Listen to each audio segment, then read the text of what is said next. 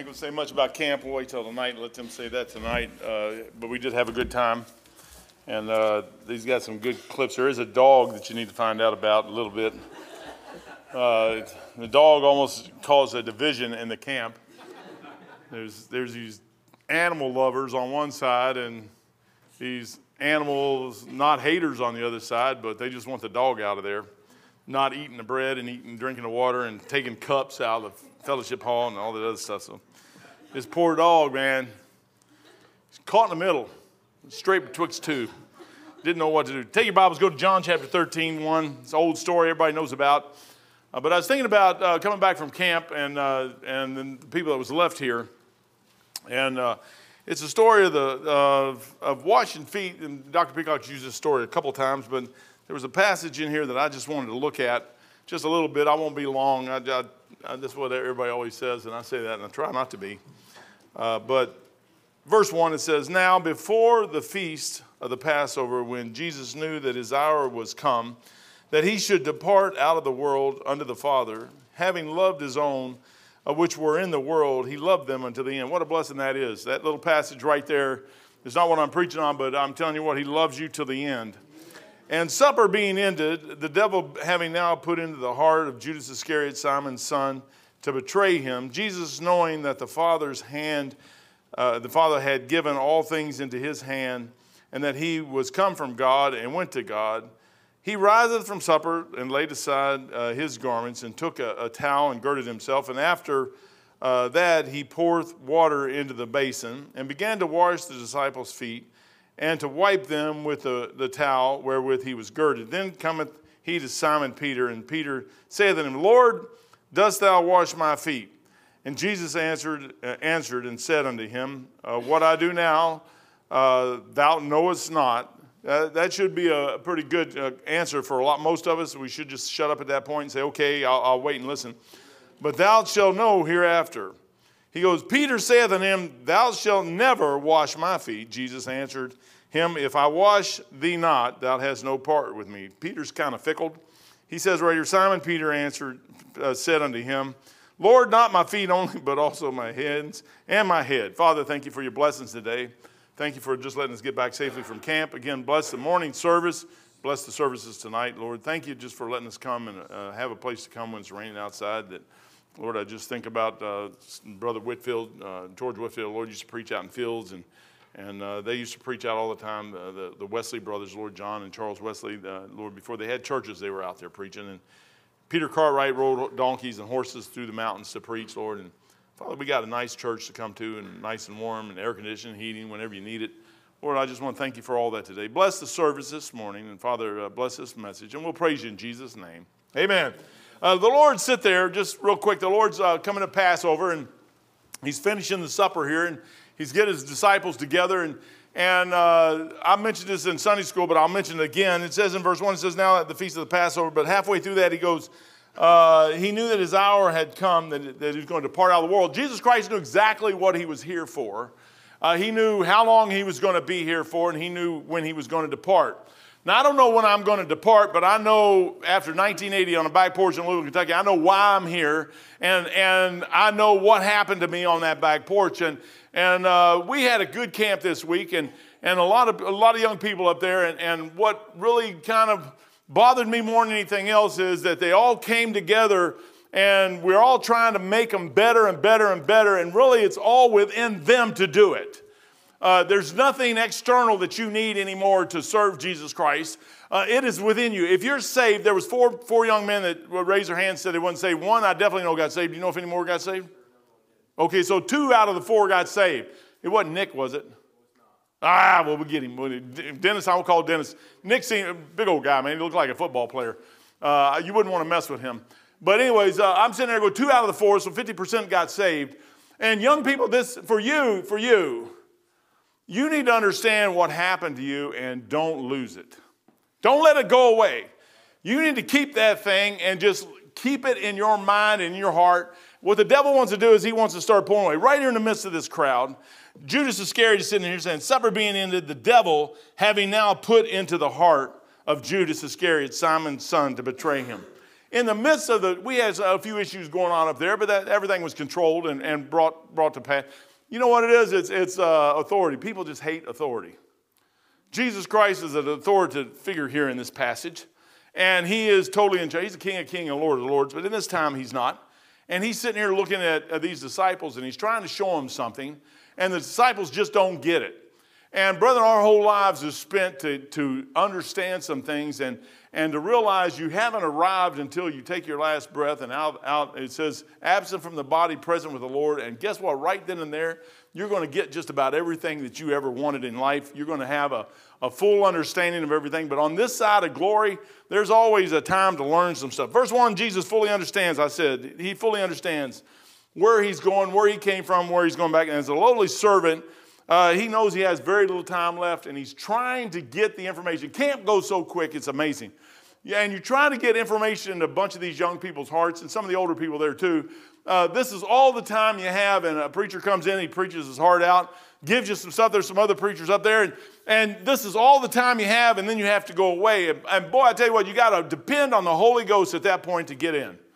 If you can get the Holy Spirit involved into something, then it'll start working. He loved his disciples. It says he loved them until the end. You can guarantee that Jesus Christ always cares about you. No matter what this world says, no matter what happens around you, you always have a friend that's sticking closer than a brother. The Passover's ended. Judas does his thing. Verse 3, it says Jesus Christ clearly articulates that he knows exactly where he came from. Verse 4, then the Lord, here he starts into this, I'm going to wash your feet. And this is another one of those things where churches take it off out in the left field somewhere.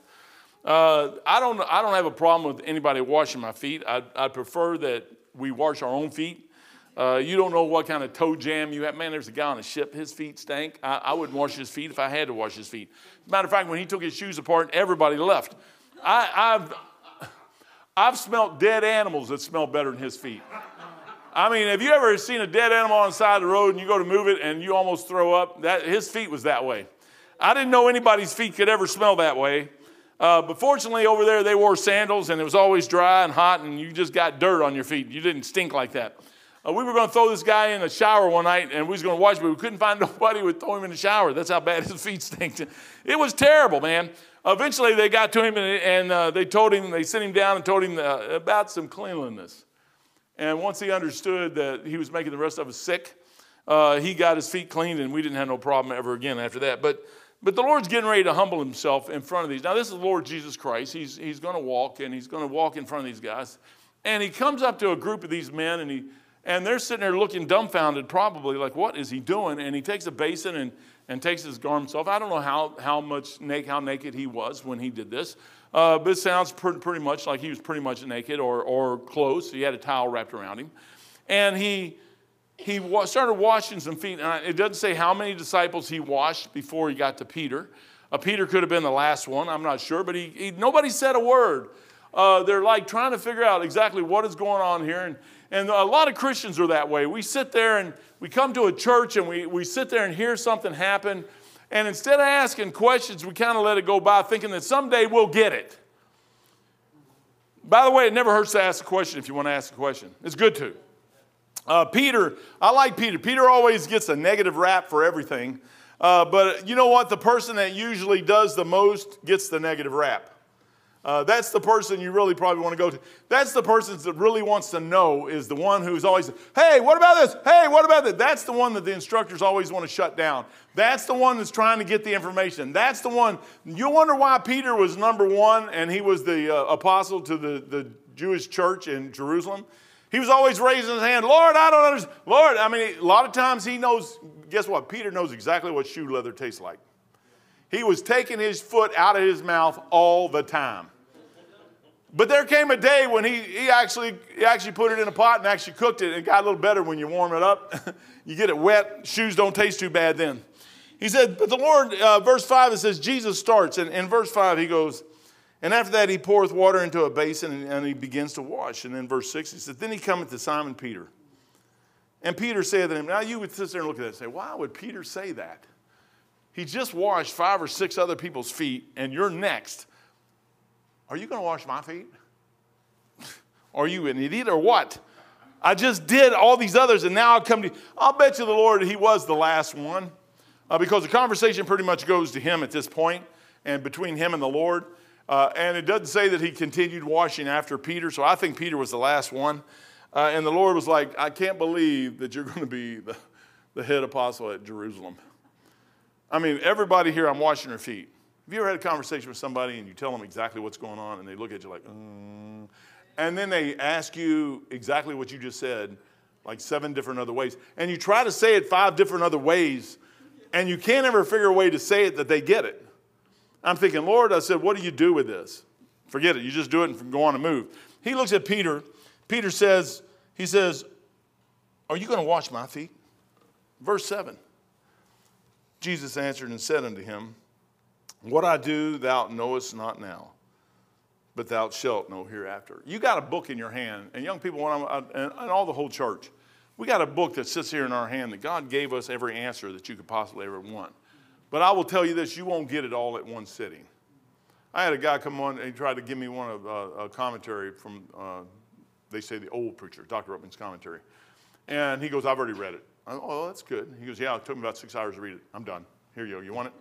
I'm like, don't you want to keep it for like reference? I got my commentaries over at the house. I got commentaries, Matthew Henry commentaries. I got all of them. I've been looking at those things for 30, 35 years.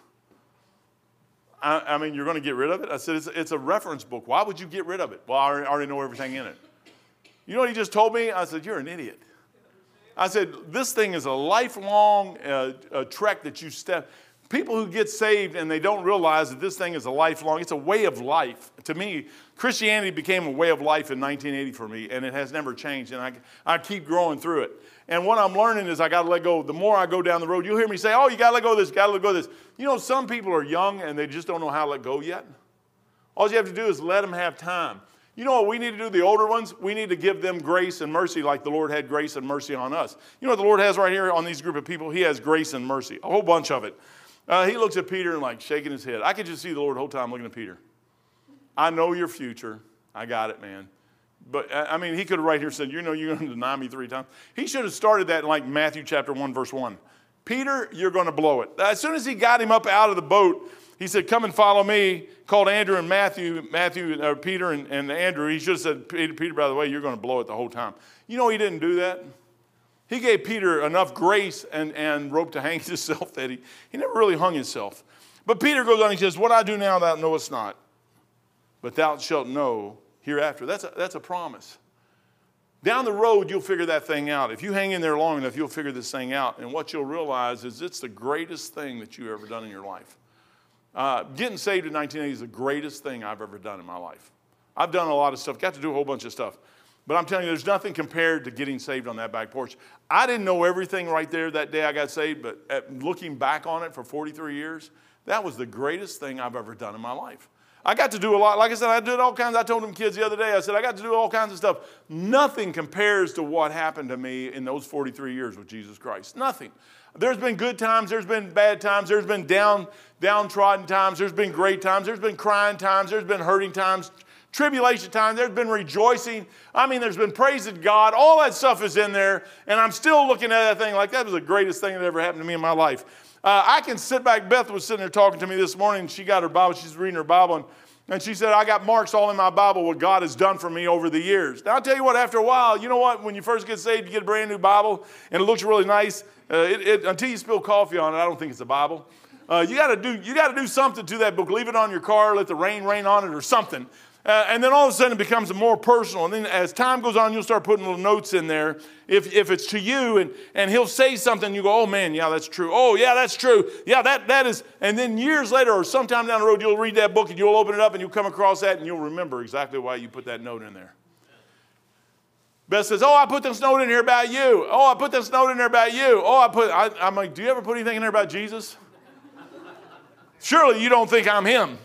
But she does. She tells me all the time, oh, I remember I put this note in there about you, and I was praying about it, and the Lord showed me right here, this is about you. And I think she's trying to encourage me. And then verse 8. Peter's always like one step ahead of the Lord. He never does anything. He says, you ain't going to wash my feet. And then the Lord says, if I don't, you have no part with me. Peter's, just always there. Verse 8, he says, Peter saith unto him, Thou shalt never wash my feet. Jesus answered, if I wash thee not, thou hast no part with me. Simon Peter saith unto him, he changes just like that. Lord, not my feet only, but also my hands and my head. Father, thank you for your blessing. And bless the message, and Father, we'll praise you and honor you in Jesus' name. Amen. Now, the rest of this message is very long. Peter is one of these guys that when he gets a hold of something, he never lets go. And he can mess up, and he can go off to the side, and he can cry like a baby, and he can get offended. But in the end of that thing, he's going to come right back in. And he's going to finish the thing up. He's going to finish what he started with the Lord Jesus Christ. And he does that. You go to 2 Peter. He knew that his time was at hand. And he was. He told the Lord, he said, thou shalt never wash my feet. And within seconds of that conversation, the Lord got him and he said, okay, you can wash my feet. You can wash my feet. Jesus told him, if you don't let me wash you, you're no part of me. That right there was enough to change Peter's mind. Some of us, we have a problem. We went to camp this week, and like I said, I don't want to say a whole lot, but what we want to do is we don't want to forget what happened this week. Your feet will get you into trouble if you don't watch out what you do. Your feet will take you places you should not be. You should not be. What you're going to have to do is, and Peter's sitting there, the Lord says, you only need your feet washed, the rest of you are clean. But sometimes our feet takes us even after we get clean, and it'll mess you up. And it'll get you someplace you shouldn't be. We'll walk to places you should never walk. You know, Adam and Eve should have never walked to where that tree was. But she did. She should have never used her hands to reach out and grab what was on that tree. But she did. Her head told her, oh, it looks good for food and everything else. I can shove that thing down my throat. Which she did. She used her feet, her hands, and her head to get her in a mess. And then Adam came along and did the same thing. Now it said Eve was in the transgression. Adam knew what he was doing, but he still did it. Your feet sometimes will get you messed up, man. It'll mess you up worse than anything else. Romans 8:5 says, for they, down your mind, you got to watch your mind. Your mind, this week you guys got a bunch of preaching. We added in, Brother Joe added in 4 more preachers in on top of Dr. Peacock. So you got all those messages coming in. And that information, and there's a lot of people out there who watched it online, but your mind, you got to watch your feet and your heart and your mind and your hands. Those will get you in trouble. I was sitting there this morning and going out to find something real quick, and the next thing I know is something caught my eye, and I'm off on this rabbit trail. I'm like, whoa. I said, get off here. The computer, these things will tear you up. I don't care who you are. These things will tear you up. They'll get you places where you shouldn't. Your eyes, your hands, your feet. You know what? I tell you what, if the thing is in your car, you'll have to use your feet to go get it out of your car. And we'll do it too, man. We'll run. I got to have my phone. I wonder what they did in wagon trains when they came across the country. They didn't have emails. They didn't have internet. They didn't have T-Mobile. They didn't have Verizon. They didn't have AT&T. You don't have to worry about getting the newest and the fastest phone in the whole wide world. Let me ask you a question. Why do you need the newest and fastest phone anyways?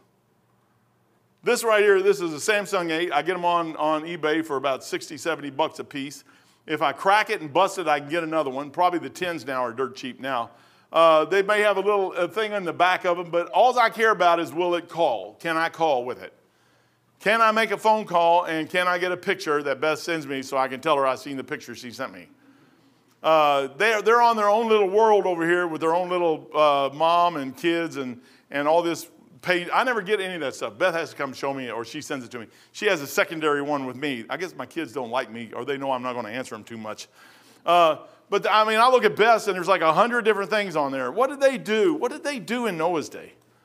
I still don't understand this thing. Why? How come all of a sudden this thing is so important to us? When it used to not, for 6,000 years, this was never important to us as a people. That was, you know what? We didn't have a problem with all the stuff we have that we got problems with today. We never had those problems before. Now, little boys never knew that they weren't little boys. You know why? Because mommies had the little girls in dresses. Now mommies have the little boys in dresses. But little boys were in blue jeans or shorts out playing with poison ivy. They didn't know no better. They were out playing with bugs. I remember when I was going through Bible college, and a friend of mine had a daughter, and she was just as prissy as she could be. She had a little dress on real nice, and Andrew was out there, and he was a little kid too at the same time, and he got her filthy, man. I mean, every time Jessica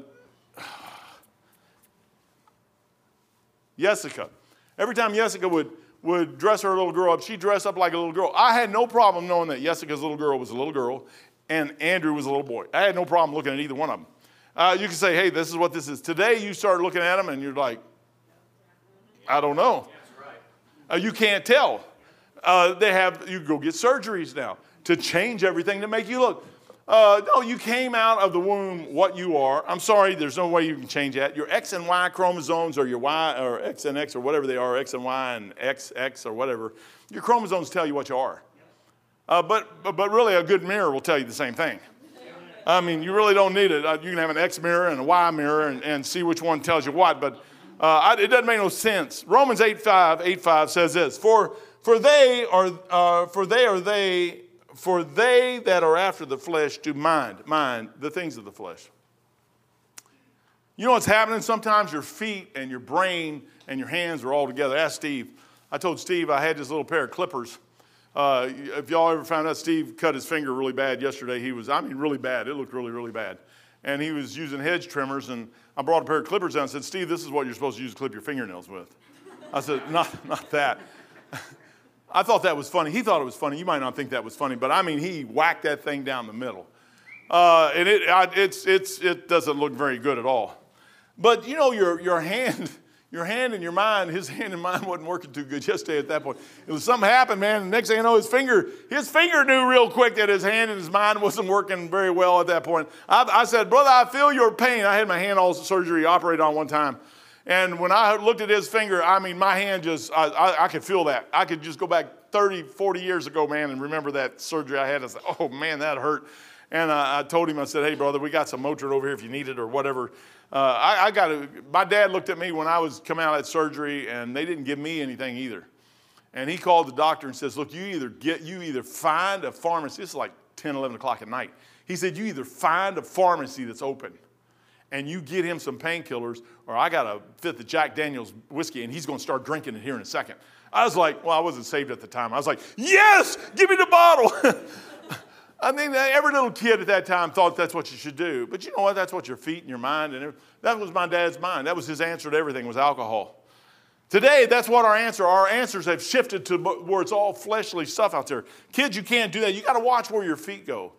Your feet is going to go where your mind's telling it. You ever wonder why you're in the wrong place? You're thinking about the wrong things. You think about this week you got away from some stuff.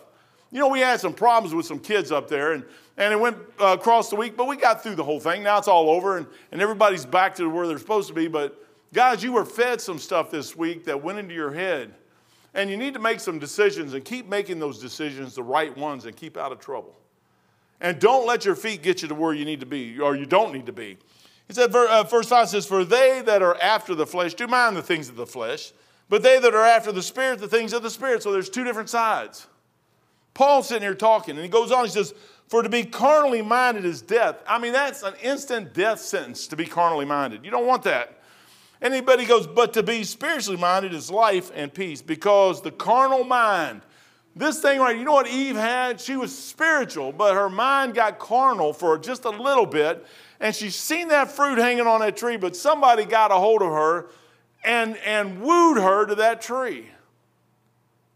Somehow she found that tree in the garden and got over there. The Lord told her, don't eat of it. And then somebody started saying, oh, man, don't that look really good? That looks really, really good. I was telling Brother Barry, man, I had a bad Saturday. Beth had one too. My diet went out the window last week. It was gone. I did pretty good up to about Thursday. After Thursday, man, hot dog buns, all that stuff, it was over. It was over. They got pizza on Friday. I had pizza. Saturday, oh, it was terrible Saturday. I mean, the whole day Saturday. All the way to last night in the ice cream. I said, I'm done. I told her I'm going to have to go 40 days and 40 nights fasting to catch up to where I need to be. But you know what? My feet, I'll just tell you that, my feet took me to those pizza boxes. My feet took me to those buns. I knew I shouldn't eat those buns. my body was saying, you need to eat those buns. I said, I don't need those buns. Yes, you do. And you could tell I lost. But I'm just letting you know your feet will get you in trouble. Psalm 119:15 says, I will meditate in thy precepts. You know what will keep you out of trouble? Thinking on the Bible. If you don't think on this thing, it won't do a bit of good for you. He says right here, he says, I will meditate on thy precepts. David does. And have respect unto thy ways. I will delight myself in thy statutes. You need to make that thing your happiness. You need to make God's things, the things God. I was sitting there, like I said, at my PC this morning, 4 o'clock in the morning, 5 o'clock in the morning, whatever time it was. And I said, Lord, look at me. I'm writing this message about this, and I'm doing it. I said, I'm doing it. This world will grab you so quick, it'll make your head spin. And you don't even know you're doing it. The best thing to do is just throw the stuff away or get it as far away from you and keep your feet from going. Jeremiah 17:9 says, the heart is deceitful. You can't trust this thing. You can't. What you do is you got to trust this and match your heart up with this thing. The heart is deceitful above all things, desperately wicked. Who can know it? The Lord says, I know it. I like this one right here. Luke 6:45. A good man out of the good treasures of his heart bringeth forth that which is good. And an evil man out of the evil treasures of his heart bringeth forth that which is evil. For out of the abundance of the heart the mouth speaketh. Have you ever caught yourself saying things you shouldn't say? Doing things you shouldn't do? Kids, you got young, I say kids, y'all are young adults now. And you got your life ahead of you. And the devil wants to get you, just like Eve back in that garden. He wants you to go grab something that you shouldn't grab with these hands. You know the hardest thing you'll ever do is just say, no, I'm not, man. No. That small, still voice that sits inside of you, that's your conscience, it's going to warn you about a couple things from time to time. And those are the things you just don't do. I told him in Sunday school, I had a young lady come up to me and said, she thanked me for that message. And I said, well, amen, thank you. And she goes, I did exactly what you just said. She said, that small, still voice told me something was wrong, and I didn't do it. And I wanted to do it, and I just couldn't do it. And it just didn't work. And eventually the Lord worked that thing out, and it didn't happen. And she had a smile like this big on her face, and you could just see the joy. Her little eyeballs were glistening and all this other stuff. And I said, Lord, all that was a young lady listening to the Word of God. That's what it had nothing to do with my message. She had already done what she did before she heard me. She just said, that's exactly what I did. Brethren, you know all you got to do is do what the Bible says. But you got to read this thing to do it. And guess what? This thing right here does not want any part of that. I'm telling you, no part. I've watched some of the weirdest stuff happen in the last couple of years. That's just unbelievable. Matthew 15:18 says this, but those things which proceeded out of the mouth cometh from the heart, and they defile the man. Have you ever watched what you say out of your mouth? It'll get you in trouble every time. For out of the heart, this thing right here. But it has to come from here to get to here. For out of the heart proceeded evil thoughts, murders and adulteries, fornication, thefts, false witness. But we had a problem with stealing up there. That's why I was asking about Nick. I come up, Nick's a lost guy. And there's this big old tree, and Nick was trying to hide behind it, but he's bigger than the tree. So I don't think he was hiding very well. And I was driving down, and I stopped and said, hey, Nick. Yeah. I said, what are you doing? He said, somebody's been stealing stuff out of our camping quarters there. I said, I'm watching. Man, I tell you what, if he'd have caught you, he'd have tore you up. That guy was big, man. I mean, he's like 5 campers to 1. I mean, that's how big. This guy was a big old guy. I mean, I think I would look up to him. He had to be 6'5", 6'4", 6'5". Big guy, hair down to here. I mean, this guy just looked like a big old football player is what he looked like. Good guy, man, got a good heart. He was watching his cabin is what he's doing. He's waiting for somebody to go in. He's going to go beat him up. They would never steal again. He said, I'm taking care of a lost guy. I'm taking care of my cabin people.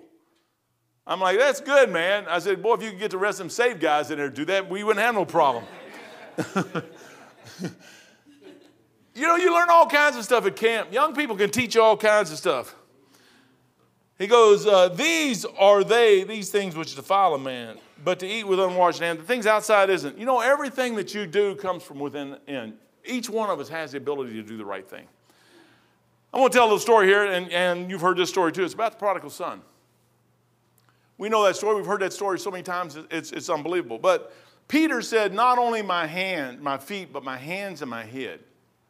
You know that almost every problem that you ever get is going to start right here in your head.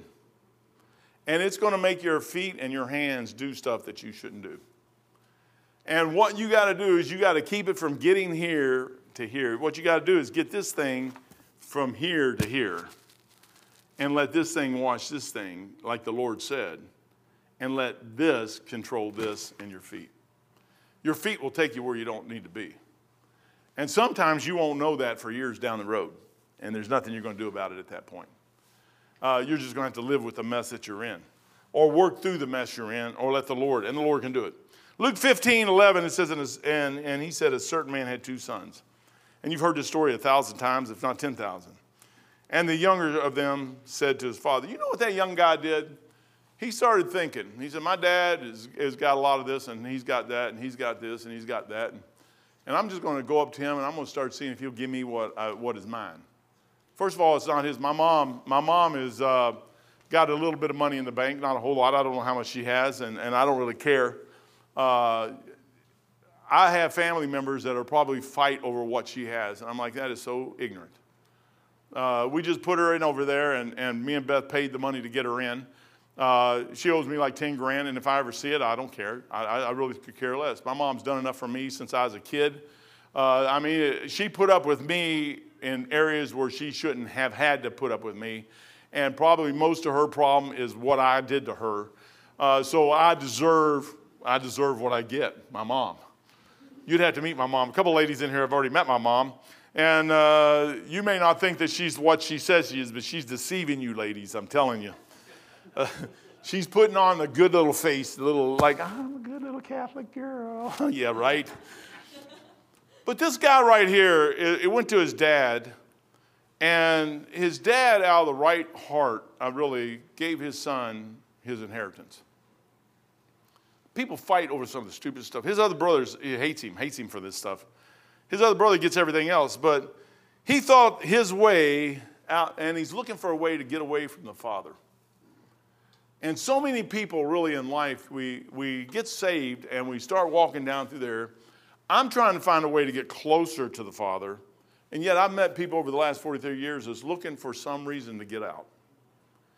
And if you're looking for a reason to get out, there's always a reason to get out. You can say the sermon's terrible, or this is bad, the lights flicker, or this happens, or that happens, or he doesn't do this for me, or they don't do this for me, or these people don't like me. You know, most people have never liked me in church. I mean, I tell you what, I am an introvert. You may not think that, but I really am. But in a regular church service, I'd come in, sit down, listen to the preacher, and I'd go up and leave. I came to hear what God had to say. That's what I came for.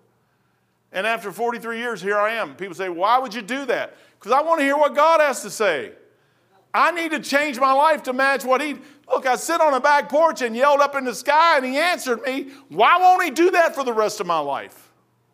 I want to do what he said do. Guess what? I'm like Peter. I don't understand everything. And that when the Lord says, hey, Mike, you ain't going to understand on this back porch exactly what's going to happen to you 43 years from now, so I'm not going to tell you. So just get saved. I'm like, okay. I'm like Peter, man. I mean, I'm good with that. And you know what I found out over walking with him over the years? He makes corrections in my life and shows me what to do. But you got to get up and do something. It's kind of hard to correct somebody standing here.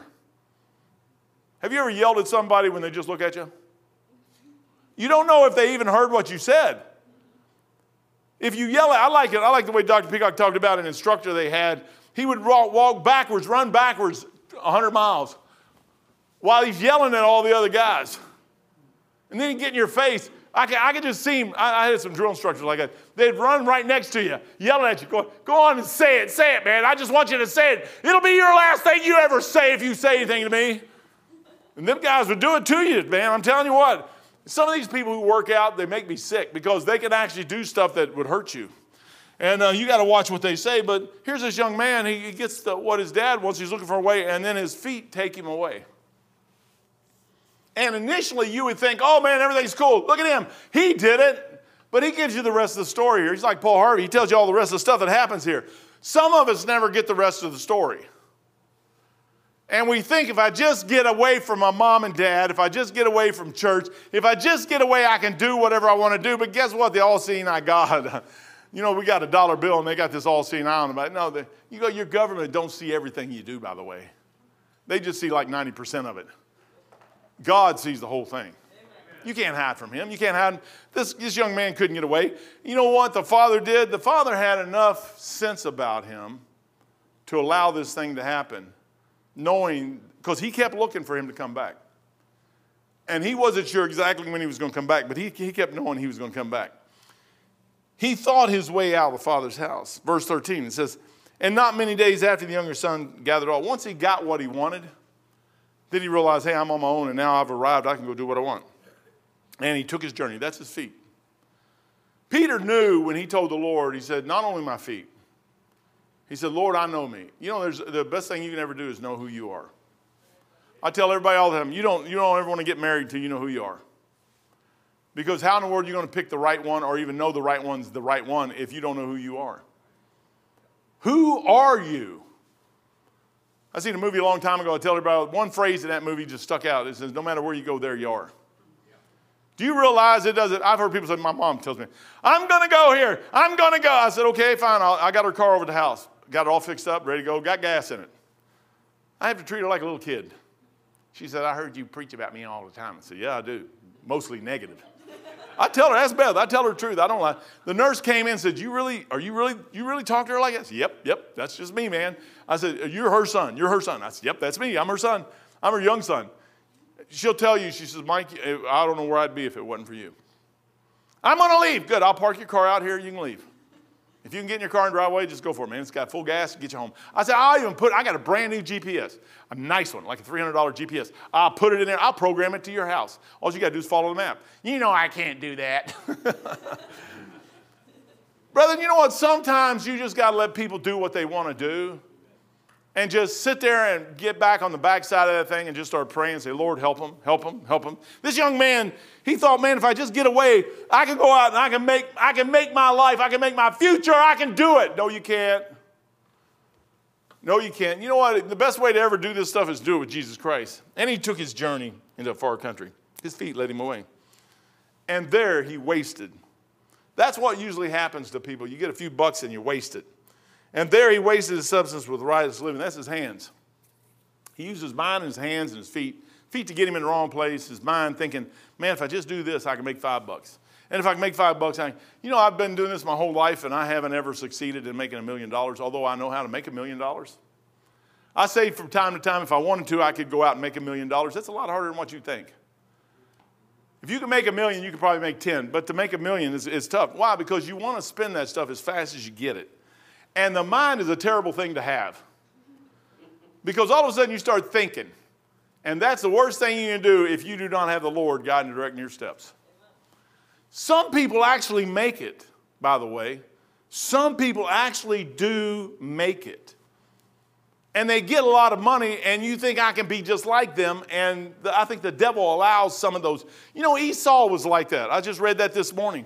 Esau and Jacob over there was sitting there, and Jacob goes away for 20 years. It cost him 20, his feet cost him 20 years. He deceived his dad twice. His feet, he had to go to Laban. And he got over there, and his hands and his mind got him in trouble. And 20 years later, he comes back. And 20 years later, you know that guy's still afraid Esau was going to kill him? Well, he lied and stole his brother's birthright, and then he lied to his dad and got the blessing. But Esau didn't care. In the long run, Esau momentarily was mad at him because he didn't get a blessing. He wanted his dad to say something good about him. He said a couple things good about him, but Esau goes off. 20 years later, Esau's got tons of money. He's still out of the will of God. God still isn't blessing him.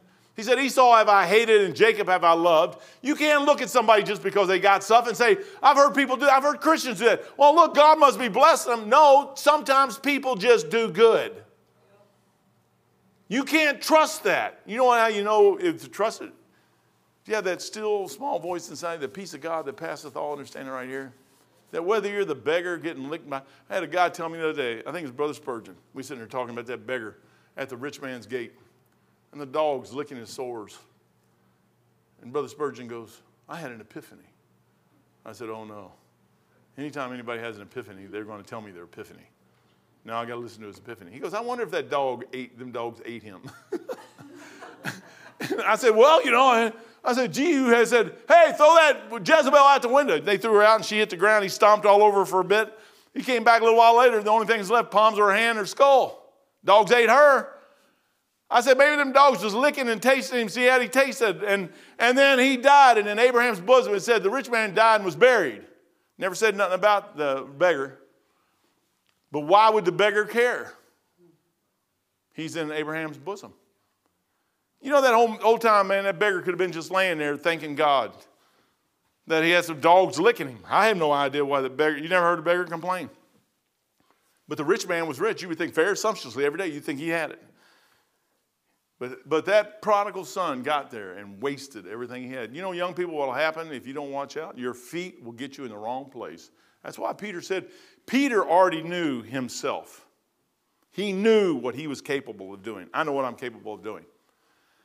And I said, Lord, straighten me out. Boy, I like to preach. I could just sit back and get preached at the whole time.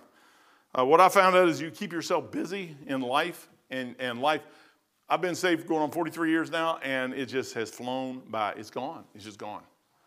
And if I can just keep myself busy for the rest of my life doing something, I will stay out of trouble. Prone to wonder, Lord, I feel it. Prone to leave the God I love. That's me. I preached a message on that donkey that was tied up at the place where two ways met. I said, I'm that donkey. I said, I'm tied. I was tied up there, and I couldn't get out of that place. And the Lord sent two of his disciples. You know, God sometimes sends people to help you. And they loosed that donkey, and the Lord used that donkey. You know what the Lord did for me 43 years ago? He loosed me at a place where two ways, and he showed me which way to go. And I went that way, and I've been trying to walk that way. You know, donkeys are stubborn. Me and my mom started talking, and everybody says, you got that after your mom. I said, yeah, man. That's where I got my stubbornness, right there. That's down her line, man. I know right where. My mom is not a donkey. She's a donkeyette. I'm the donkey. But I'm telling you, brother, here he is. He wasted everything. Verse 14, watch this. And when he had spent all, this is where the hope comes in. There arose a mighty famine in the land. You know, sometimes God brings stuff into your life that you need. You need it there. We see the bad stuff happen and we think, oh, God hates me. No, he doesn't hate you. Sometimes he loves you. But it's just sad that it takes this kind of stuff to get our attention. Boy, wouldn't it be nice? I heard Dr. Rummel preach a message one time. He said, boy, wouldn't it be nice? We got padded pews. I've had people complain because the backs aren't padded. They could just be wood crates there. And you could be sitting on crates. Or how about some concrete blocks with some 2x6s across it and you're sitting on that? But no, we get padded pews and people say, boy, they should have been padded on the back too. When are you going to pad them on the back? I'm like, it's only for an hour. I mean, you ride in your car longer than that to go somewhere, but the seats are comfortable. No, they are not always. And when he had spent, there arose a mighty famine in the land.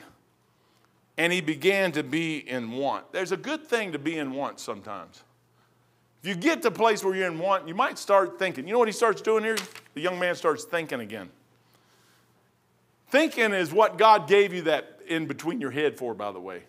He didn't just give you there to get you in trouble and let your feet get you in the wrong place. Young guys, boy, he preached to these guys, man. He called them everything but human. There was a whole bunch of young guys. There was more young guys than there was young girls. I mean, he called these guys, even ours, everything but human. You better be glad you weren't there, brother, man. You've been included in that mess. I was sitting in the back over here, so I wasn't part of that. But I'm telling you, he called them, and then he go over to the girls and said, why would you want one of these? I wouldn't want none of these. And I mean, he just go off on them. You know what happens? A guy will get his mind thinking, and he'll start doing some stuff he shouldn't do. If a guy would put as much effort into doing the right thing than he does the wrong thing, we'd be in a great place. They don't do it. And when he had spent all he had, you got to get broke sometime, there arose a mighty famine in the land. And he began to be in want. And he went and joined himself to the citizens of the country, thinking they're going to help him. They're not going to help you. They're going to use you. You need to understand that. They're going to use you. I don't care who you are. They're going to use you. They're out to use you. I've been doing this for 65 years. They use you, and then they retire you if you make it to retirement. They called me in when they laid me off out at LexisNexis. They called me in and said, hey, we messed up and da-da-da-da-da. Well, they laid a whole bunch of people off right after me.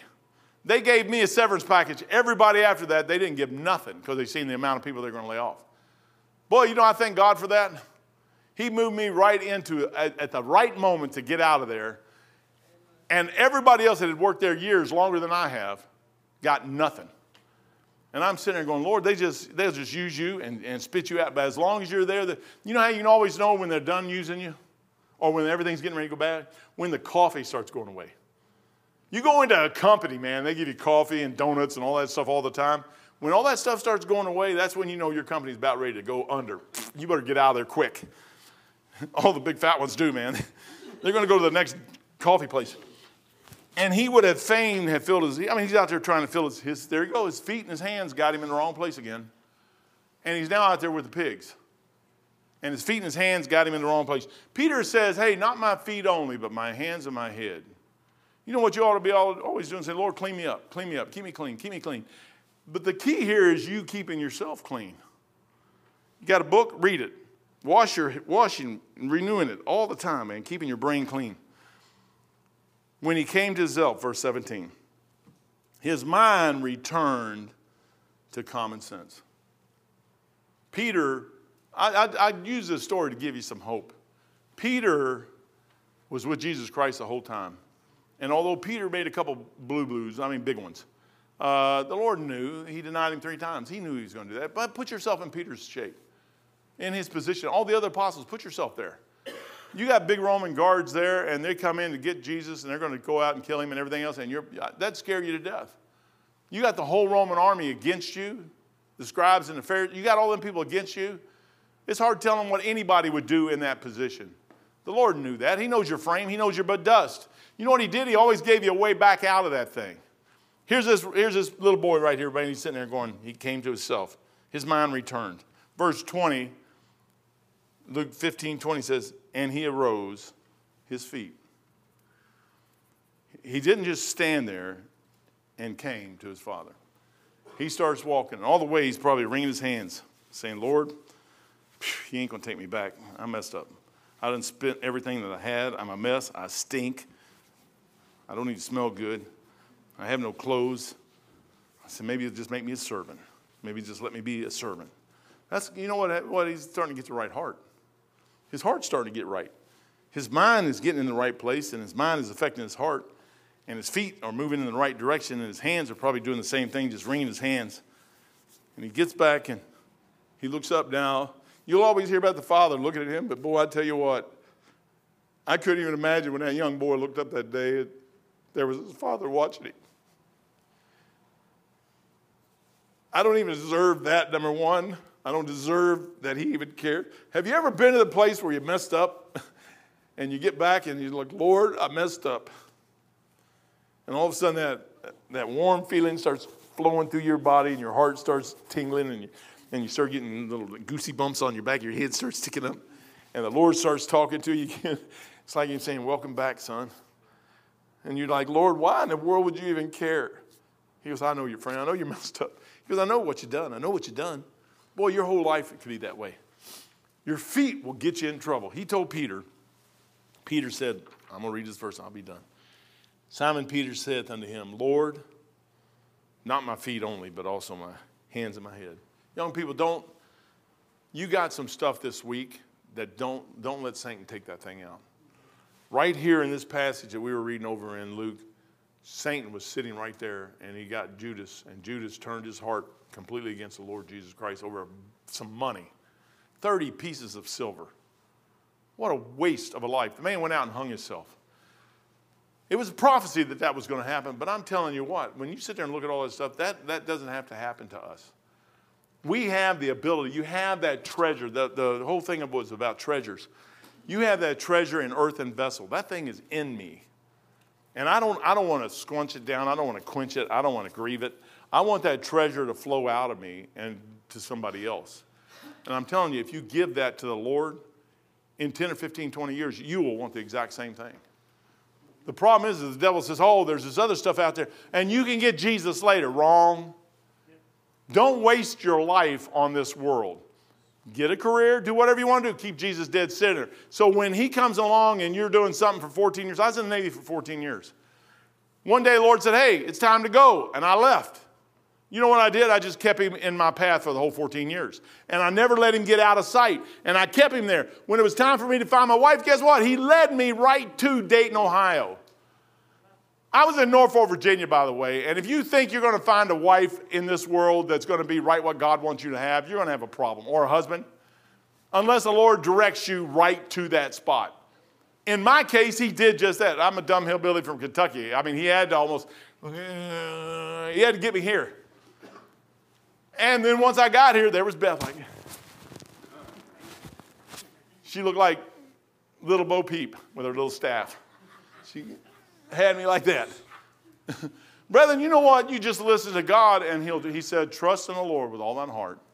Lean not unto thine own understanding. In all thy ways acknowledge him with your head, and he shall direct thy paths. That's your feet. Your hands can't get you to trouble if your feet don't get you where you're going to get in trouble. If you stay back from where you're in trouble and you keep that thing, sometimes the answer is just no. No, run. Run.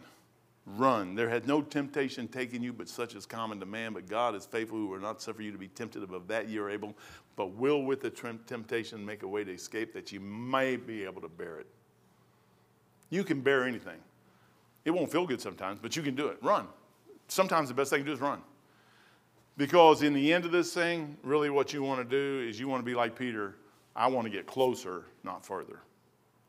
Where are you at today? Some of you in here need to get a little bit closer.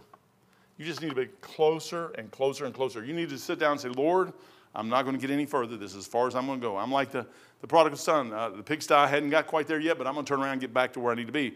We heard enough stuff this week that you need to keep that in your heart and move forward and spend the rest of your life trying to find a way to serve him, not spend you're either going to serve God or mammon. Now, I'll tell you what, if it's me to do all over again, I would do it. If I could do anything over again, I would have got saved at 16 or 14 and served him another 6 or 7 years earlier. And there's some things I would have done different than I did now, only to get closer to him.